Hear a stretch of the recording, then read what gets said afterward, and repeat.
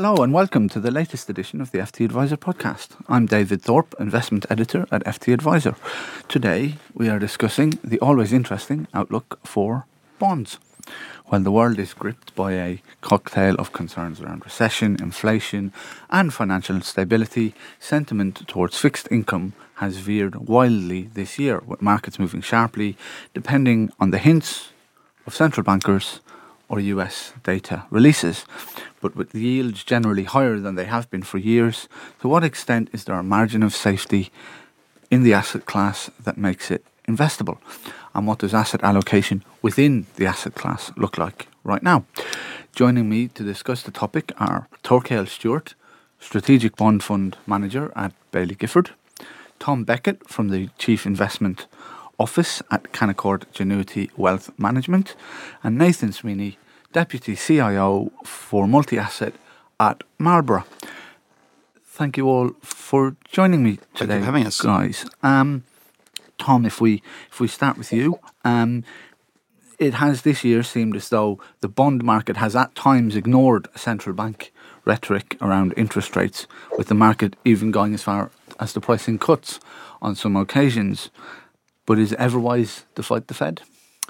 Well, Zed, thank you for having us. And we couldn't possibly be having this at a more relevant time to talk about fixed income. And, certainly with the daily reverberations in financial markets being led by the bond market, as things typically are, it's a fascinating time to discuss fixed interest. And you mentioned the concept of margin of safety, and we'll talk about the overall risks and opportunities in fixed interest markets. But to be blunt, I'm much more optimistic now on fixed income and have been for a long time, for the very simple message that you're now getting paid for investing in fixed income, which up until quite recently was a rarity.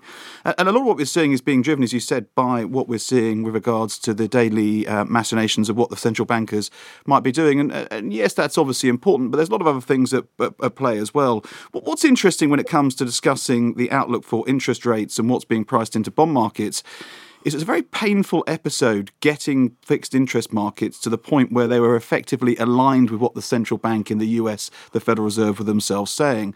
And in the last couple of weeks, lots of things have happened. But the one thing we've seen is markets becoming, once again, very misaligned with what the central bank is saying, who have been saying that they're going to put up interest rates further and hold them at higher levels or restrictive territory for some time to come. The bond market doesn't agree. Which is right? Well, history tells you that the Federal Reserve tells bond markets when they're going to raise rates. The bond market tells the Federal Reserve when they're going to cut rates. Perhaps what we've seen in the last couple of weeks and the issues in the banking sector is a sign that maybe the Federal Reserve might want to put up rates much further, but they're not going to be able to do so. That could have positive implications for fixed interest markets, as I'm sure we're going to talk about. Thank you. Torquail, as a strategic bond fund manager at Baillie Gifford, you have the scope to go anywhere across the fixed income universe. Within that context, how do you react when central banks say something? Do you move between the asset class, or is it best to ignore the Fed at this point? Thank you, David. The key thing we're seeing just now in the markets effectively is that you are seeing quite a lot of perturbations coming through as those rates are really starting to bite. So one of the key facets of what we've seen in the last week or so is the pressure on the regional banks. And as you know, banks are really quite strong inflationary forces. We have to go back to the global financial crisis to see the impact of what happens when banks aren't lending. And indeed, Silicon Valley Bank is really quite important for many of those sort of innovative venture capital funds, which then on lend to innovative new businesses. So really what we're seeing is quite a lot of pressure in that market that will be coming through, and credit rationing will start to occur, which will ultimately, we think, slow job creation and reduce inflation going forward. So what we've seen is that you're likely to see the central banks marching, and very much the sort of Grand Old Duke of New York scenario. They'll march us up to the top of the hill and then they'll march us back down again. But effectively, inflation will start to be tamed and tempered as we go forward. Now, what this means in terms of corporate bond allocation is that you may wish to start moving away from high yield, which generally performs quite well because the maturity of those bonds is generally shorter, and also you've got quite a high yield on them. So they tend to be quite well in an inflationary environment. But as we move through to a market environment where rates are potentially falling and we're moving into more recessionary conditions, then one wants to allocate more to longer dated, potentially investment grade corporate bonds, but also maybe putting in some into government bonds as well, because they provide quite a decent hedge just now against more turbulent conditions ahead. Thank you. And Nathan, from your point of view, have you been fighting the Fed, or do you see that margin of safety in bond markets that I think Tom mentioned? Yeah, so, from our perspective, I think you have to consider that it is unwise to fight the Fed. So from their perspective, they have got a real clear point to prove. So if we think about the end of last year, the Fed was talking about the fact that inflation was transitory. It clearly wasn't. So they're obviously wounded and their credibility is under question as a result of that. So it's likely that they stay the course in this fight against inflation. It is clear that inflation is coming down, but they will want to ensure that it continues to come down and stays down. Now, there's obviously a number of things happening within the market which leads bond markets to expect the Fed to cut. But throughout the course of this year, we've had that same argument in place. So I do think that, fighting the Fed in this scenario could be one that's quite difficult. But, given current market expectations around rate cuts, we may not see those rate cuts coming through this year. So therefore, I think those rate cuts are probably a little bit over-optimistic. Thank you. Torquil, a feature of bond markets for much of the past sort of decade, from let's say the end of the global financial crisis to the first US rate hike last year, was that in many cases it felt like one could earn capital gain from bonds rather than income. Now, yields have obviously risen since then, so maybe the calculus has changed somewhat. But in the year ahead, do you expect the bulk of the returns in your portfolio to come from capital gains or from picking up those yields?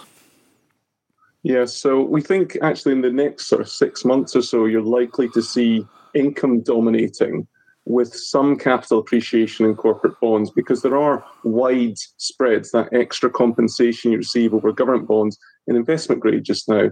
And also, we're likely to see some tightening in high yield as well as the present Silicon Valley and Credit Suisse hiatus dissipates. And that could be quite beneficial for bond prices in the short term. But as we move further through the year, we think you're going to see quite a disconnect between sort of shorter dated corporate bonds and government bonds, which have been a great place to be in the short run, because in high inflationary environments, if you're in shorter maturity bonds, they tend to hold up better. But as we move into a more deflationary environment and inflation really starts to be tamed, we think longer dated treasuries and also longer dated safe investment grade corporate bonds could start to do well. Because as you know, as yields come down, prices go up. And so we think particularly long dated investment grade corporate bonds could come back into vogue as we move through this year. Thank you. Tom, as a builder of portfolios, I guess that bond challenge has been that owning bonds for capital gains is not really what it says in the textbooks that we're supposed to do. The higher yields you mentioned provide that margin of safety, but is it your view that you're back to bonds are more for carrying income and equities for capital appreciation? Or has the change not quite happened that way yet? Well, that's assuming there's going to be some capital appreciation in equity markets, but that's probably a discussion for another day. Let's let's save that one. I think it's going to be a mix, and that's no different to what Torquil was saying as well. I mean, I think as you sit here today, you don't want to think as fixed interest as just one asset class together. It's a range of different asset classes. And if you break it down into different components, you'll probably like to see more income from some investments and more capital gain from some other investments. If you think about the risk curve of where you might be with regards to government bonds, you're probably going to see a mixture. If you buy very short-dated UK gilts as an example, you can buy some of them for 2025 bonds trading at 93 pence in the pound. Well, then you're going to see some capital appreciation. And for those individual investors on today's call, that's actually CGT-free as well. That's a very nice investment perhaps to have on that basis. When you then go further out the risk curve and you look towards investments like investment grade, there's lots of those which were issued a couple of years ago at the wrong yield, where prices have fallen a very long way, and there will be some capital appreciation. if you look towards some of the high yield bond markets, or dare I say it, some of the financials bond markets, which are particularly questionable at this point in time, there you're trading a long way below par. I mean, certain parts of the high yield market are trading at roughly 85 cents in the dollar. So as long as those bonds don't default, you're going to see some distribution yield and also some pull to par as well. So it should be a combination of both. I mean, I think the good news is the overall starting point for fixed income returns is much better than it's been for a very long time. And the last decade was a very difficult time to be a fixed interest investor. I'm now much more optimistic.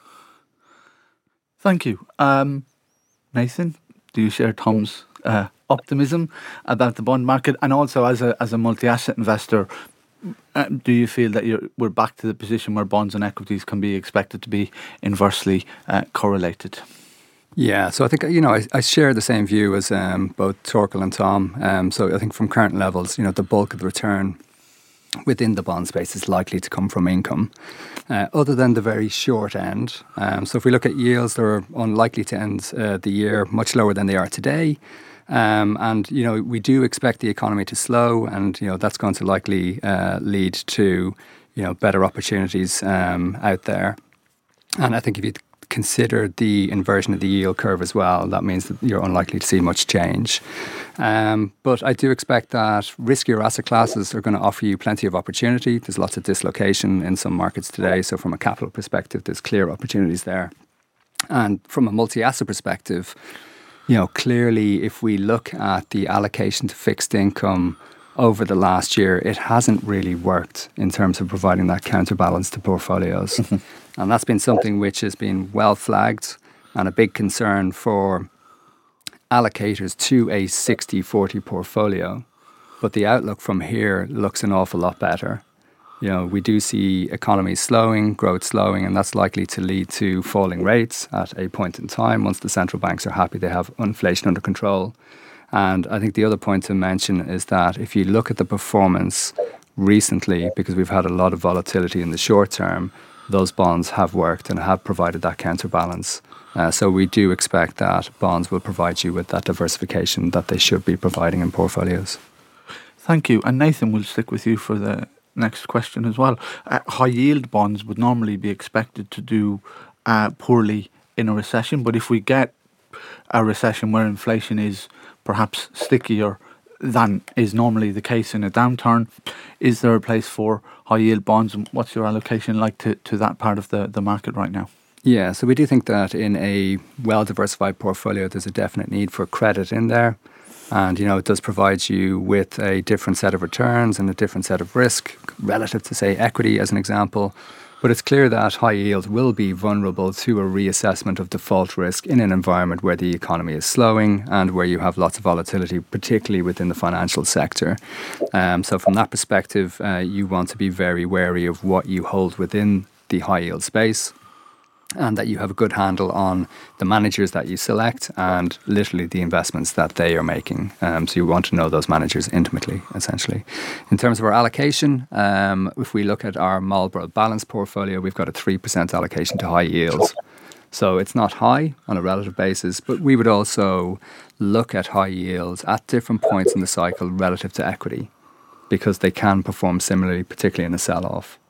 So we might want to move those weightings accordingly. But we do think it warrants having a holding throughout the cycle. And Tom, how do you view high yield? I mean, look, there's an argument that if a company hasn't defaulted after a pandemic, after rate increases, after sluggish economic growth, that maybe it's not going to default by now, and that's quite a bullish case for a high yield bond. But there's also the fact that people may want to take risk off the table, which is obviously negative for high yield bond prices. Yeah, I think we're in a very different situation now in this inverted commas crisis to the crises previously, such as the energy crisis of 2014, 2015, financial crisis of 2008, 2009, and indeed the technology crisis, bubble of the early part of this century when high yield markets had a big issue. Let's not forget that companies have gone into this current crisis having, just as you rightly point out, emerged from another crisis, the COVID crisis. Just over a year ago, I wasn't able to go and see my parents who live in France, not because I don't like them or they don't like me, but because the government wasn't allowing me to do so. So companies were naturally preparing their own companies for the worst, which means that they've gone into this current crisis with balance sheets looking stronger, leverage ratios looking lower, and interest coverage ratios looking higher. And it's hard to pinpoint one specific sector in the high yield markets which looks like it's going to go through a massive default cycle as we go forward. And that's normally a key symptom of high yield crises looking backwards. So I would agree with Nathan. You need to be very, very selective here and know exactly what you own. And Credit Suisse over the weekend has demonstrated that selectivity is absolutely vital. But I wouldn't necessarily just go and say that high yield as a whole is going to have massive issues. Is the default rate going to rise? Yes. Will it be in the most risky types of bonds? Absolutely. Can you avoid those investments and still make a good return from high yield as we go forward? Absolutely. And will the returns of let's just say it's a sort of 10% yield adjusted for 3% of defaults, will that 7% return be comparable or be outstripping equities as we go forward? I would suggest quite possibly. I mean, what we're seeing now is a crisis of profitability over solvency, and that gives me some confidence. So a bit like Nathan, I wouldn't be putting a huge amount of money in high yield at this juncture, but ignore it at your peril. It could well be an attractive source of returns going forward. Thank you. Torkel, I think you mentioned in a previous answer some of your focus is being switching towards the long dated end of the market, but how do you view high yield in the current climate? Yes, well, high yield is a very useful tool to utilise at times, particularly in inflationary environments. But just now we see it as one that we're actually reducing within the portfolio. So we began the year with around 40 percentage points in high yield, and we've subsequently reduced that to about a third of the portfolio. Classically, high yield for our Baillie Gifford strategic bond fund, we tend to focus upon the BB rated entities.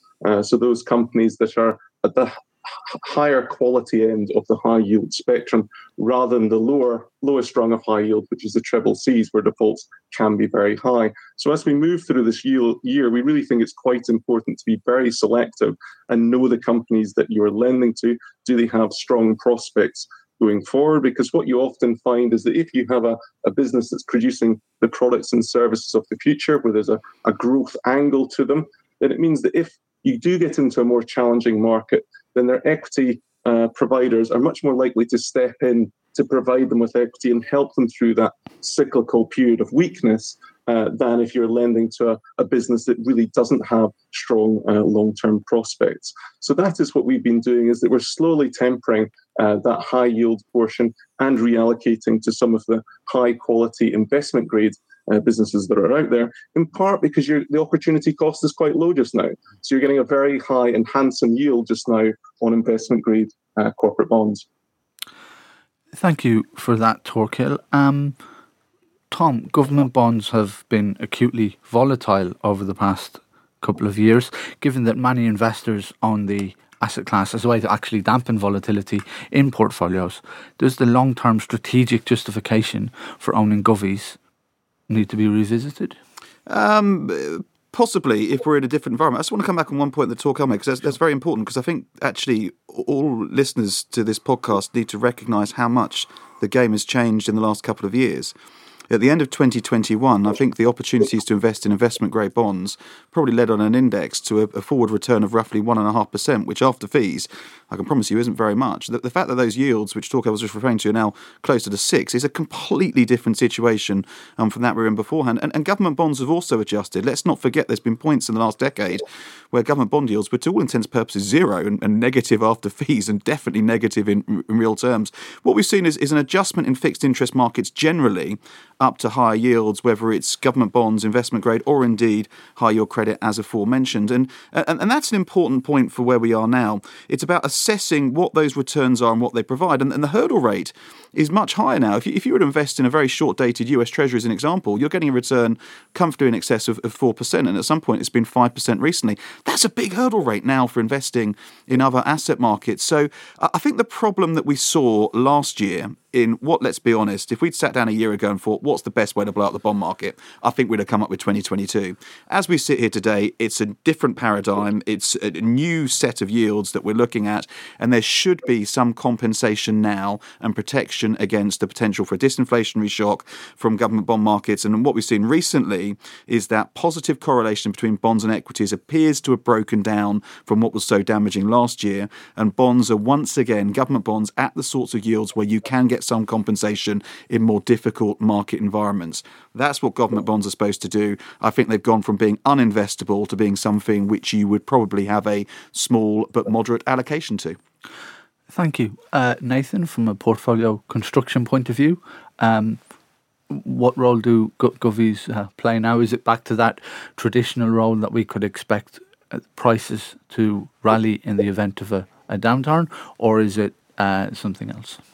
Yeah, so I think basically back to the traditional sense. So I think if you think of 2022, you had an inevitable adjustment after obviously a period of falling yields. Now you have to really take a step back, because this is one of the unintended consequences of quantitative easing. So it was an experiment in a sense, and obviously pumping all of this money into the market, buying bonds at extremely low yields, and continuing to do that for a very long period of time. And suddenly you have inflation shooting up, and this is what happens. You get a complete meltdown within the bond space. So as a result of that, I think that it will cause central banks to pause for thought. So that comes back to the question on interest rates and what they do with interest rates, because ultimately, can they go down that route again? But I do think, on to Tom's point, that government bonds now are very attractive. They offer a lovely yield. And as part of that, they do offer that counterbalance within portfolios. So it definitely warrants a place in portfolios. And I don't think investors should be put off necessarily by the falls that you saw in 2022. It's a fascinating point, Nathan. Actually, I just want to bring up on that, because let's not forget to remind everyone that this time last year, forget fighting inflation, central bankers, particularly the Federal Reserve, were still loosening monetary policy and quantitative easing. And we're emerging into this situation now, constantly praying at the altar of the Eccles Building and the Federal Reserve, which calls into question a lot of what we're seeing around the world now. So let's not forget what's been happening in the last couple of years. But as everyone said, starting points are very different now, aren't they? Thank you. Torkel, I don't know in your Strat Bond fund if you're allowed to invest in govies, but Tom mentioned the hurdle rate to invest in anything else. If you can get a yield of sort of 3 or 4% in govies, how do you think about that question? How big does the yield that you need? How big does the spread need to be for over govies for something to be attractive in this market? Well, what we're seeing within, if you compare govies certainly to corporate bonds and investment-grade corporate bonds, is that the actual sterling investment-grade corporate bond market is now yielding over 5%. So that is the highest yield that we've seen since the global financial crisis. So you are receiving quite a healthy cushion over and above government bonds in the sterling market right now. So actually the recent sell-off has made IG quite appealing. So at this present juncture, I suspect we'll start to see corporate bond spreads, that extra compensation over governments, starting to compress a bit in the short run as we see this period of hiatus dampening down. And as that comes in, I suspect we'll start allocating a bit more to government bonds. We are seeing a 3% yield just now on 10-year government bonds, or over 3%. And of course, that compares to 0.1% in 2020 or 0.5% in 2021. So a dramatic change from where we've been in the past. Indeed, if we look at our Baillie Gifford Strategic Bond Fund just now, it is almost yielding 3 times the level it was in 2021 at points. So we've got a yield of over 6% just now. So effectively, we think that corporate bonds still look very appealing, but as we move through the year, we'll start to continue moving into government bonds, because they provide you with that lovely cushion if we move into more recessionary conditions and the risk premiums start to rise again in corporate bond markets as we move into recession. But at this point in time, we think governments also look relatively interesting, but increasingly so as we move through the year. Thank you. And then final question, and relatively brief answers if we can, chaps. Nathan, how do you protect, I suppose, your fixed income allocation from the consequences of declining liquidity over the coming year, apart from avoiding AT1s? So I think, within a multi-asset portfolio, you've got a balanced portfolio, you've got exposure to government bonds, corporate bonds, high yield credit. As a result of that, if you buy and hold credit, it's a way of harvesting that liquidity premium for a well-diversified multi-asset portfolio. And I don't think people should necessarily be concerned about the liquidity of government bonds either. So therefore, from that perspective, it's an asset class that you can hold within a well-diversified portfolio. Thank you. Tom, how do you think about that question? Yes, I'll definitely try and be brief and succinct. In terms of AT1s, I wouldn't be avoiding them. Actually, I would be using the current volatility as an opportunity to find those credits that you like, be selective and invest in them with conviction. And I think really that's the only solution to the issues that you've eloquently described there, and also the issues we've all discussed here today. Be very, very selective, know what you're holding, why you're holding it, and do it with conviction. That's got to be the recipe for success in challenging fixed interest markets going forward. Thank you. And Torkel, how relevant or important or how much in your thoughts is that question of liquidity exiting the market right now? Sure. I mean, as we see markets becoming a bit more turbulent going forward, liquidity is something that's very important. It's something that investors should really ask about the funds they're investing in. Is what is the size of average instrument that they're investing in? If it's sub 100 million, well, you may not be getting the liquidity that you require.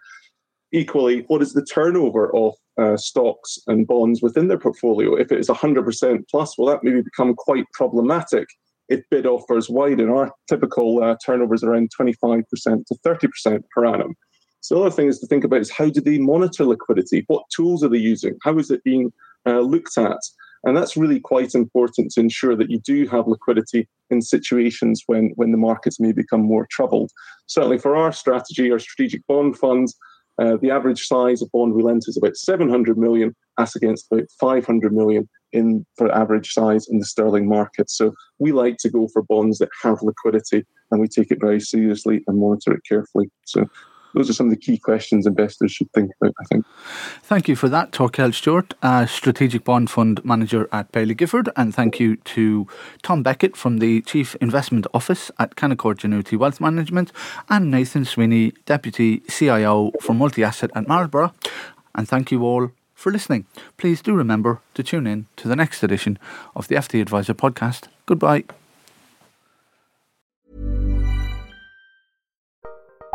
Join Capital Group CEO Mike Gitlin for a new edition of the Capital Ideas Podcast.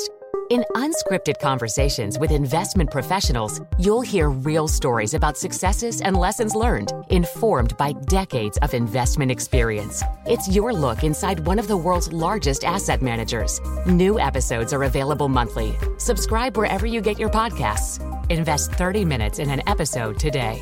Published by American Funds Distributors, Inc. Here at Bellingcat, we get to the bottom of things. From a global crisis to an underreported event, we find the facts using publicly available tools and resources, uncovering what is hidden on and below the surface. We connect the dots using social media posts, satellite images, and public records, and empower others to do the same by sharing how we do it. The ability to do so is only made possible by our readers, supporters, and community members. Care to join us? Learn how at bellingcat.com.